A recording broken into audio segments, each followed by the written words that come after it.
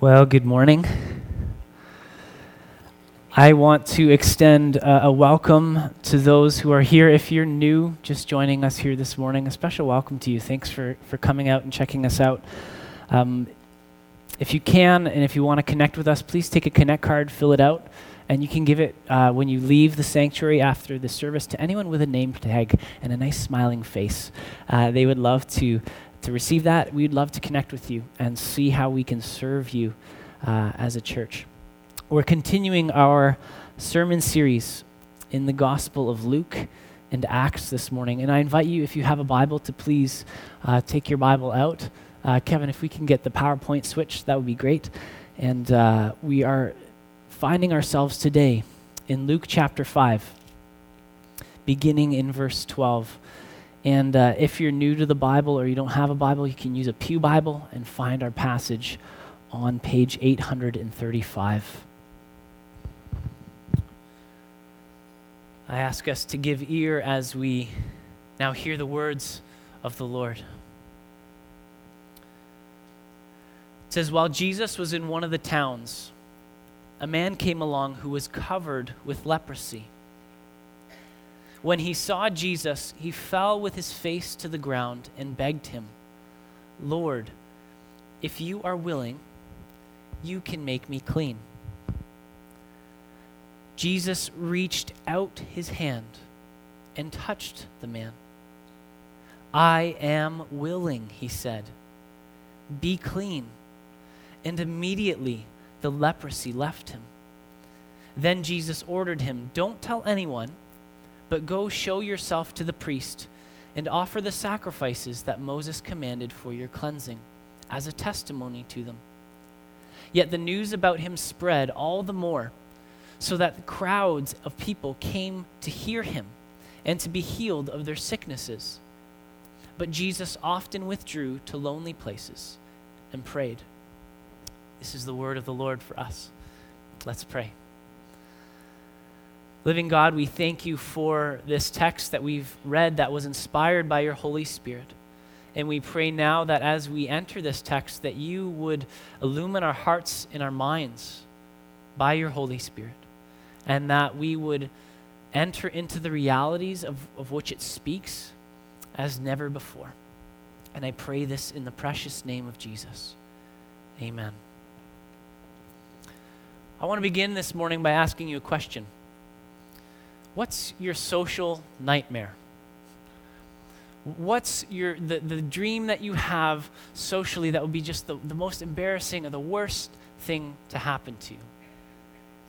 When I was a kid, we loved gathering around the dinner table when we would visit my grandparents, and we would spend a good hour after dinner listening to stories.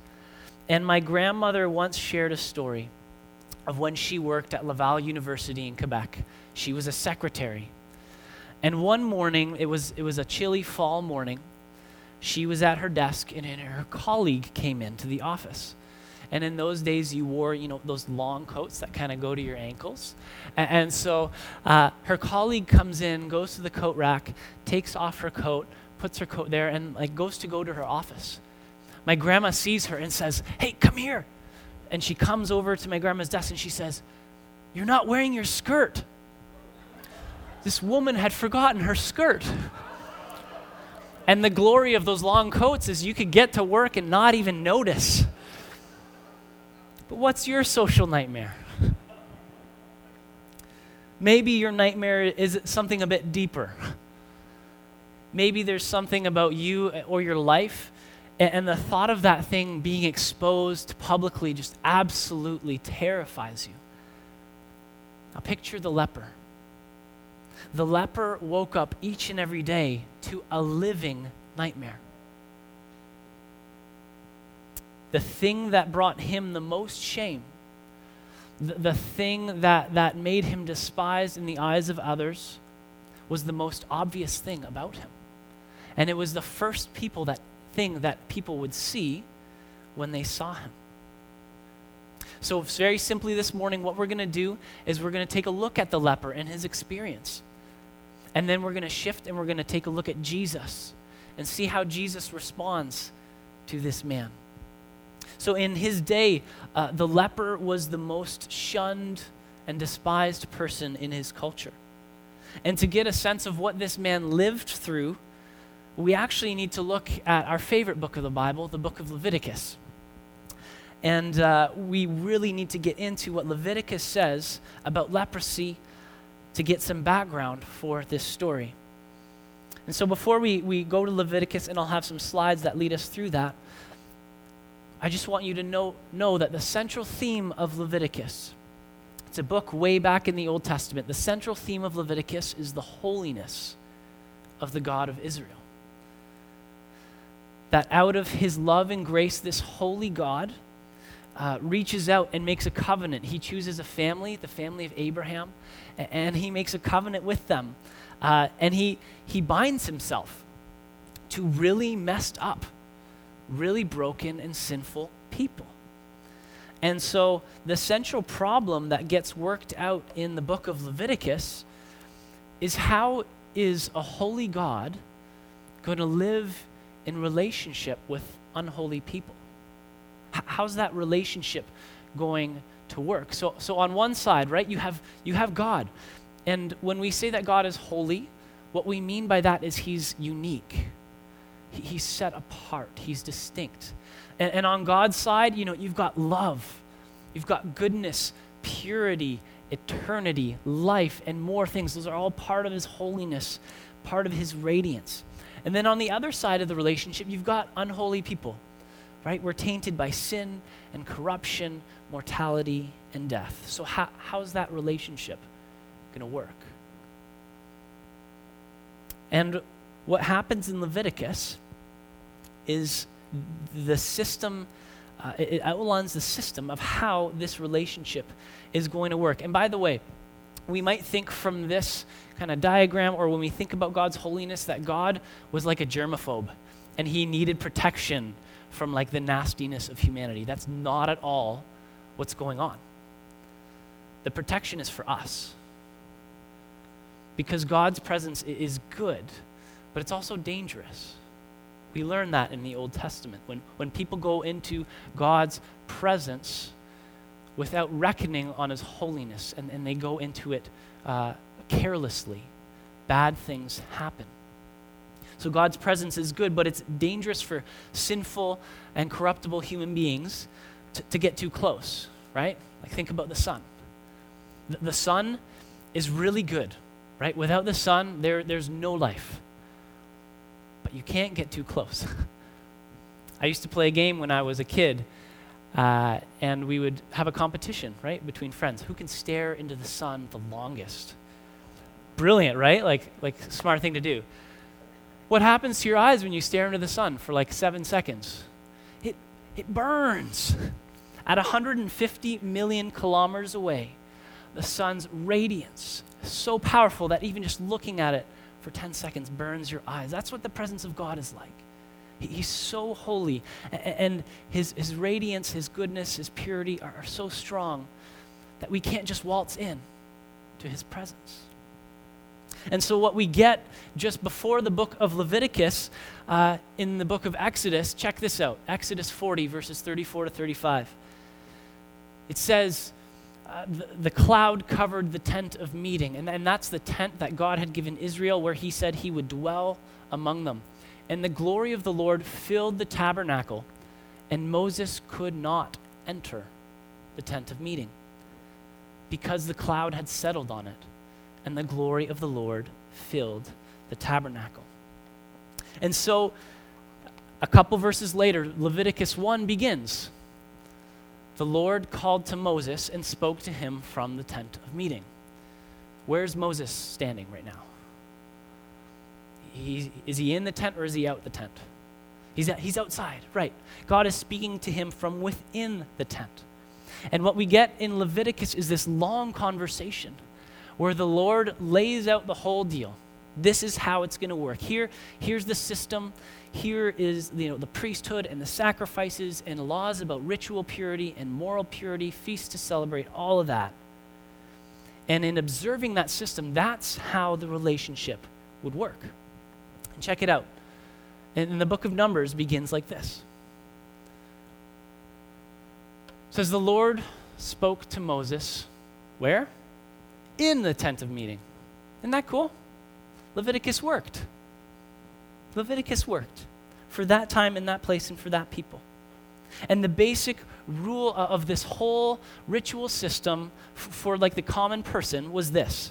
The basic rule is that you could participate in the life of God's people and the worshiping life of Israel if you were ritually clean. That was the key. You had to be ritually clean. And what that meant was that you hadn't come into contact with anything associated with death or uncleanness. So if you had touched a dead body, for example, you'd have to wait 7 days for your purification, and then you'd be ritually clean, that kind of thing. Why are we delving into Leviticus like this? It's because leprosy was a disease that made a person ritually unclean. In Leviticus 13 and 14, if you want some really interesting reading this evening, go there and read it. It's basically an ancient dermatology manual. And it goes through all of these criteria for diagnosing different skin conditions and disease and what to do about them. Listen to how the leper had to live. It says, anyone with such a defiling disease, that is leprosy, must wear torn clothes. Let their hair be unkempt. Cover the lower part of their face and cry out, Tameh, Tameh, unclean, unclean. So basically, the leper had to make their physical condition represented in their clothes. And when they would approach people, they had to make it as obvious as possible to let people know, stay away from me, okay? It continues in verse 46. As long as they have the disease, they remain unclean. They must live alone. They must live outside the camp or the town or the city. It's a completely disgraced existence. It's a completely isolated existence. Dr. Andrew MacDonald was a medical doctor who worked with lepers in Nigeria in the 1950s. And listen to how he kind of summarizes and describes the disease. He says this: the leper is sick in mind as well as body. For some reason, there's an attitude to leprosy different from the attitude to any other disfiguring disease. It's associated with shame and horror and carries in some mysterious way a sense of guilt, even though it's innocently acquired. Shunned and despised, frequently do lepers consider taking their lives, and some do. And get this, he says that the leper was hated by others until he came to hate himself. That's this man's life. That's who's coming to Jesus in this story. And when he comes, he's bringing all of that with him. All of that experience. And he hears about Jesus. And it's incredible to think of this man and what he had gone through, that he would even think of coming to Jesus, that he hadn't been so hardened by the hatred and stuff that had come his way his whole life, that he still comes to Jesus. So this man, he's unclean. It's a life of humiliation, isolation, and hatred, but he comes to Jesus, and notice what he says. He says, if you are willing. He's speaking to Jesus, and he says, if you are willing. He recognizes Jesus' authority. If you are willing, you can make me clean. Somehow, he sees that Jesus has the authority and power to do this. He doesn't say, if you are willing, you can ask God to make me clean. He says, you. It's amazing how he sees that. And notice the nature of his request and the word clean there. He doesn't come and ask, if you are willing, you can heal me. He says, you can make me clean. And clean comes up in the text 3 times. It's an important word. And because we've taken a quick look at Leviticus, when we see him asking to be made clean, we know he's not asking for a soap and shower, right? He's not asking to be made hygienically clean. He is asking to be made clean in the sense of Leviticus. Yes, he's asking for healing, but even more, he's asking for the restoration of his relationships with God and with others. Isn't that profound? More than anything, leprosy was this social disease. And he wants the nightmare to end. And so he comes to Jesus. And I want us to imagine, if you look in verse 12, the leper has just come to Jesus, fallen on his face, and made his request. I want you to imagine a pause there, socially. That in the moment the leper does this, what are the people around Jesus and in the crowd thinking? They're probably stunned that this man had even come into their midst. And they're wondering, what is Jesus going to do? What is Jesus going to do about this man? Look at verse 13. This is what Jesus does. It says, Jesus reached out his hand and touched the man.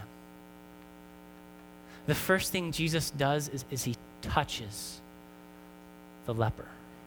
And notice that sentence, that he didn't just, Luke doesn't say, oh, and Jesus touched him.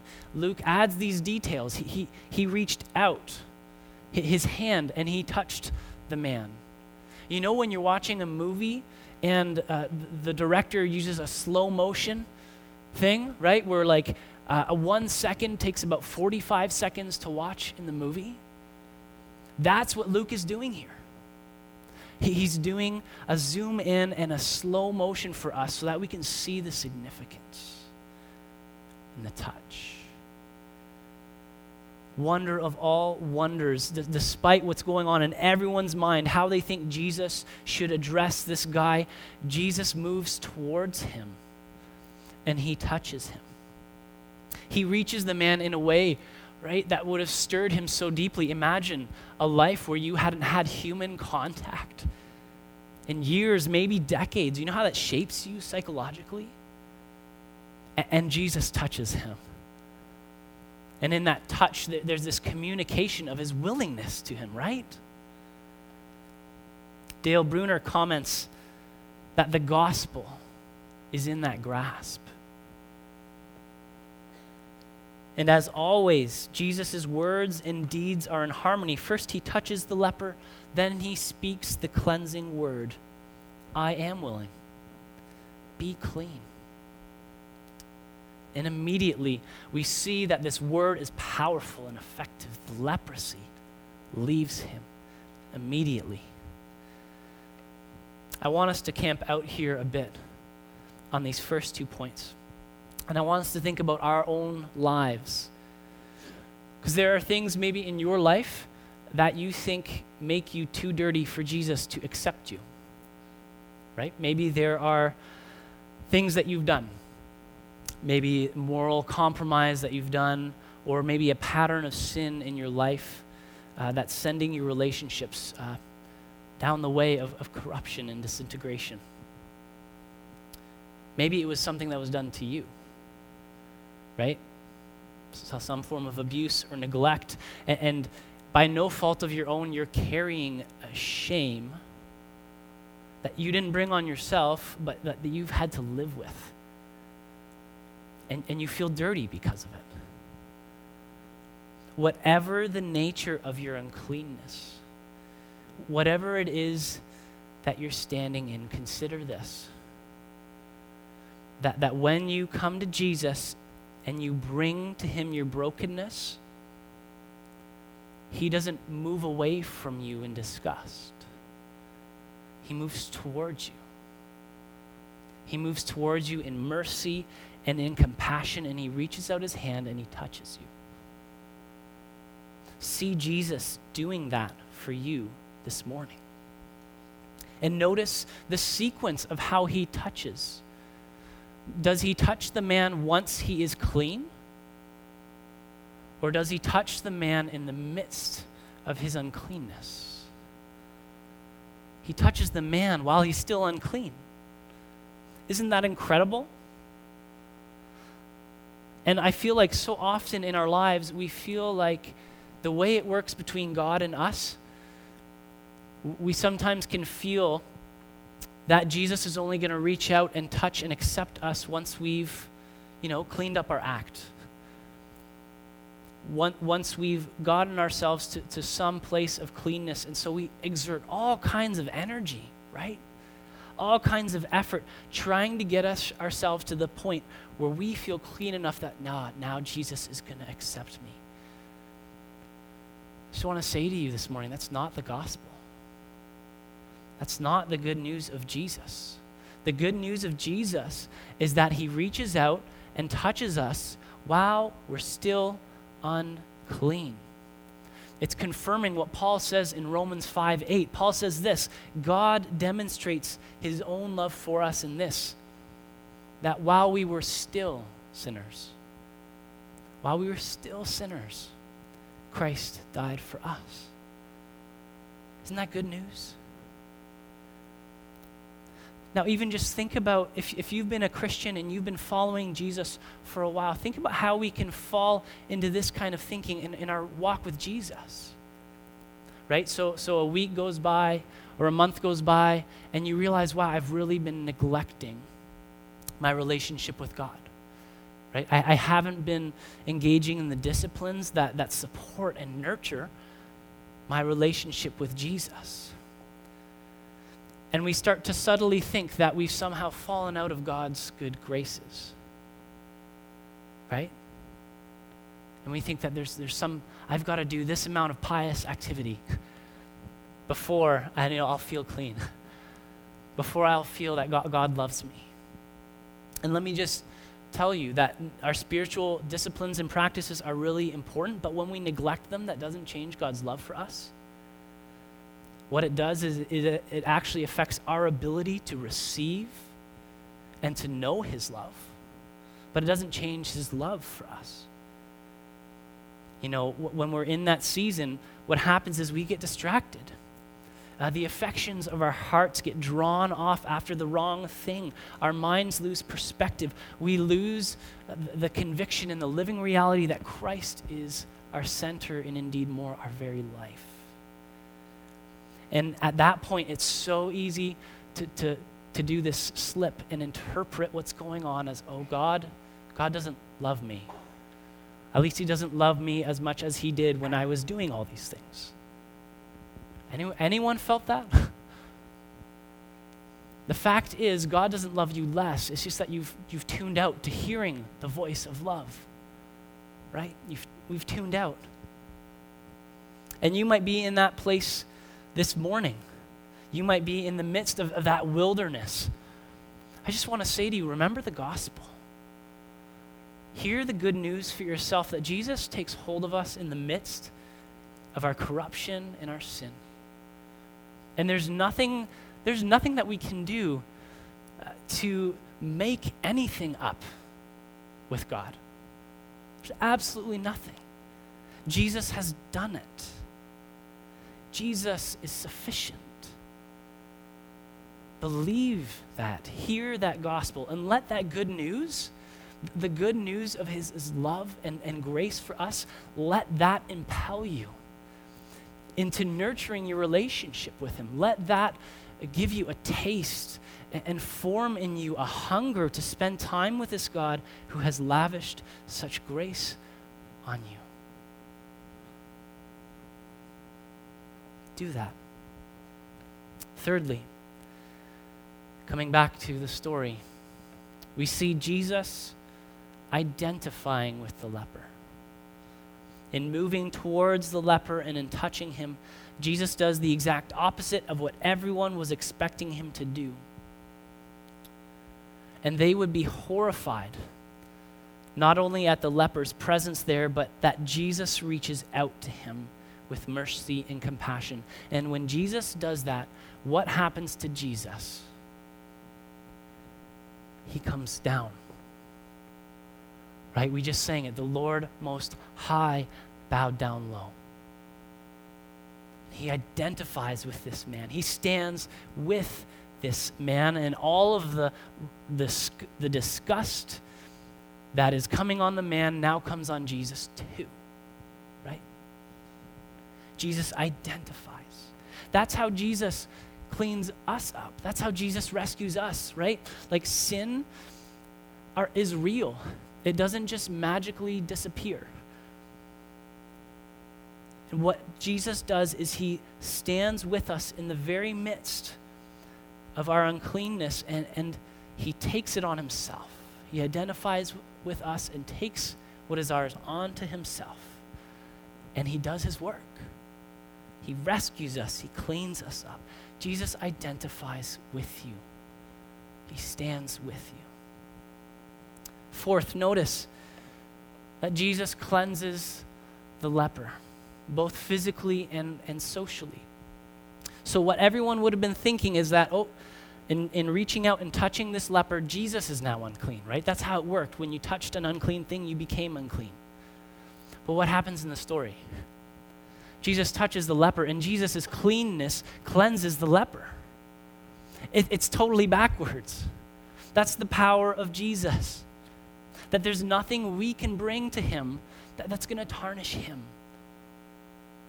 There's nothing we can bring to him that's too dirty or shameful. His power is such that he cleanses when he touches us. And notice too, that Jesus wants the man restored socially. Look at verse 14. He tells the man, wait, no. Jesus orders the man to go and show himself to the priests and to comply with the law, right? To go and offer the sacrifices required to give a testimony to them of what Jesus had done for him. And what would happen in that day is the man, when he would do this, at the end of the purification process, he would get a certificate. He would get an official certificate that he could carry on himself. Because let's face it, like, people would be wondering, right? Like, didn't you have leprosy? Aren't you unclean? And he would go and he would be able to show people, yes, against all odds, the impossible has happened. I've been cleansed. And that was to welcome him back into his family, welcome him back into the place of worship, welcoming him back into the marketplace. And so what we see here is that Jesus doesn't just connect himself to the man by touching him, but Jesus connects the man to the community. You see that? He connects the man to the community. Full restoration for this meant restoration from his social disease. And Jesus does that with us too. To be connected with Jesus is to be connected with his community, the church. And you might be here this morning and maybe you're not connected. Just know that Jesus wants you to be connected. He wants you to have the support and the fellowship and the place of belonging, the place of learning, because following Jesus isn't easy, and we need each other. We need others. Lastly, I want us to notice that Jesus fulfills the law. Remember that the whole point of Leviticus and the tabernacle, that the question was, how does this holy God live with unholy people? And so it's a question of how do we live in the presence of God? And Luke is showing us that something new is happening in Jesus. And it's not a newness that is doing away with the law. It's a newness that is fulfilling it and fulfilling its original intention and purpose. That where once it was, the tabernacle and this sacrificial system, that's how we relate to God. Luke is starting to show us that now it's Jesus. Jesus is this new meeting place where God and humanity can come together. And that through Jesus, we can live in the presence of God. He's fulfilling the whole purpose of the law. And Jesus goes even further, because he's not just about making us ritually clean. He's about making us actually clean, right? actually making us righteous, to justify us, to declare us righteous before the presence of the Father and invite us into a life of sanctification where that righteousness grows in us gradually as the work of his Spirit is to form his very life in us. That's what Jesus is doing. He's fulfilling the law, inviting us to be people who can live and stand in the presence of a holy and good God. Just want to pull apart one more way that this passage relates to us. And it's simply this. As we've seen the leper come to Jesus, and Jesus responding with such grace and mercy to the leper, I think that the leper stands before us as an example of faith. I think that the leper presents to us an example of faith that participates in Jesus' kingdom. Think for a second on what makes up this leper's faith. And there's just two things that I think come to mind. It's a boldness and a humility. Okay? So think about the boldness, the audacity of this leper. Think of all the stuff that he had to push through, the stigma of cultural expectations, to push through his own mind and how he had been shaped by his disease, to push through his self-hatred, and to push through the lie that Jesus is going to reject me. In the same way, we can use this leper as a model for how we come to Jesus. We come to Jesus boldly. Because there's stuff that we need to push through. Maybe it's our own unbelief. Maybe it's our own experience or view of God. There's stuff, maybe it's in your family, right? Maybe you're the only Christian in your family, and you've got to push through that. But most of all, where we see the boldness of the leper is that he comes to Jesus fully convinced that Jesus can. He is absolutely sure that Jesus can. You can see it in the wording. Lord, if you are willing, you can make me clean. Are we convinced that Jesus can? Are we convinced? The leper comes boldly, but the leper also demonstrates a faith that comes humbly, right? The leper comes to Jesus, and it's so obvious in the passage, he falls on his face and he begs. And most strikingly, not only does he call Jesus Lord, but he also respects the sovereign will of this Lord. He says, if you are willing. Somehow the leper knows that this Jesus is Lord, and that how it works with someone who's Lord is that you don't tell them what to do, right? We don't come before God asking for his help as if it were our right, or asking as if we presume to know his specific will in all circumstances. Yes, we know that ultimately God's will is to heal everything. That in the kingdom that is yet to come, there will be no evil, no corruption, no sin, no sickness, no death. Hallelujah, amen. But as you and I live in between the times, the time where his kingdom is inaugurated, where it begins in his life and death and resurrection, and the time where he returns to bring that amazing, all-encompassing healing to reality, in between the times, we don't know the hows or the whens of how his healing purposes get worked out. Faith that participates in Jesus' kingdom is reverent, and it respects the will of Jesus. So one of my favorite preachers, his name's Darrell Johnson, he's a Baptist out in Vancouver, and he puts it this way, that we come boldly before the throne of grace. Amen? We come boldly before the throne of grace, but it's still a throne. It's still a throne. Faith that participates in Jesus' kingdom is both bold and humble. On the one hand, we resist the temptation to kind of be passive and resigned, right? Oh, this is how it is. This is how it's always going to be. God doesn't really care. No, that is so not true. God wants us to be bold. He wants us to come to him and ask for the impossible. That's what this leper does. He asks for the impossible. And on the other hand, we resist the irreverence of those who think that real faith means forcefully telling Jesus what he's going to do.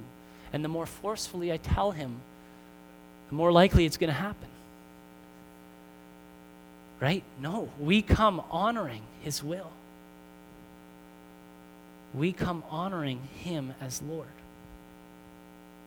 So what we see in this story is Jesus just with radical and even scandalous grace and mercy reaching out to this man. He identifies with him and he makes him clean.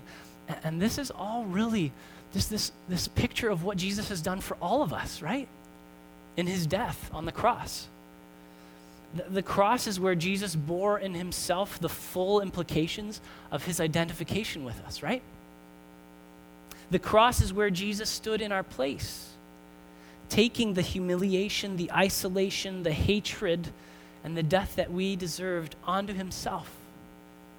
The cross is where God opened up a way for us to become new humans who can stand in his presence, in the holiness and righteousness of Jesus, and through him, to live in relationship with the living God.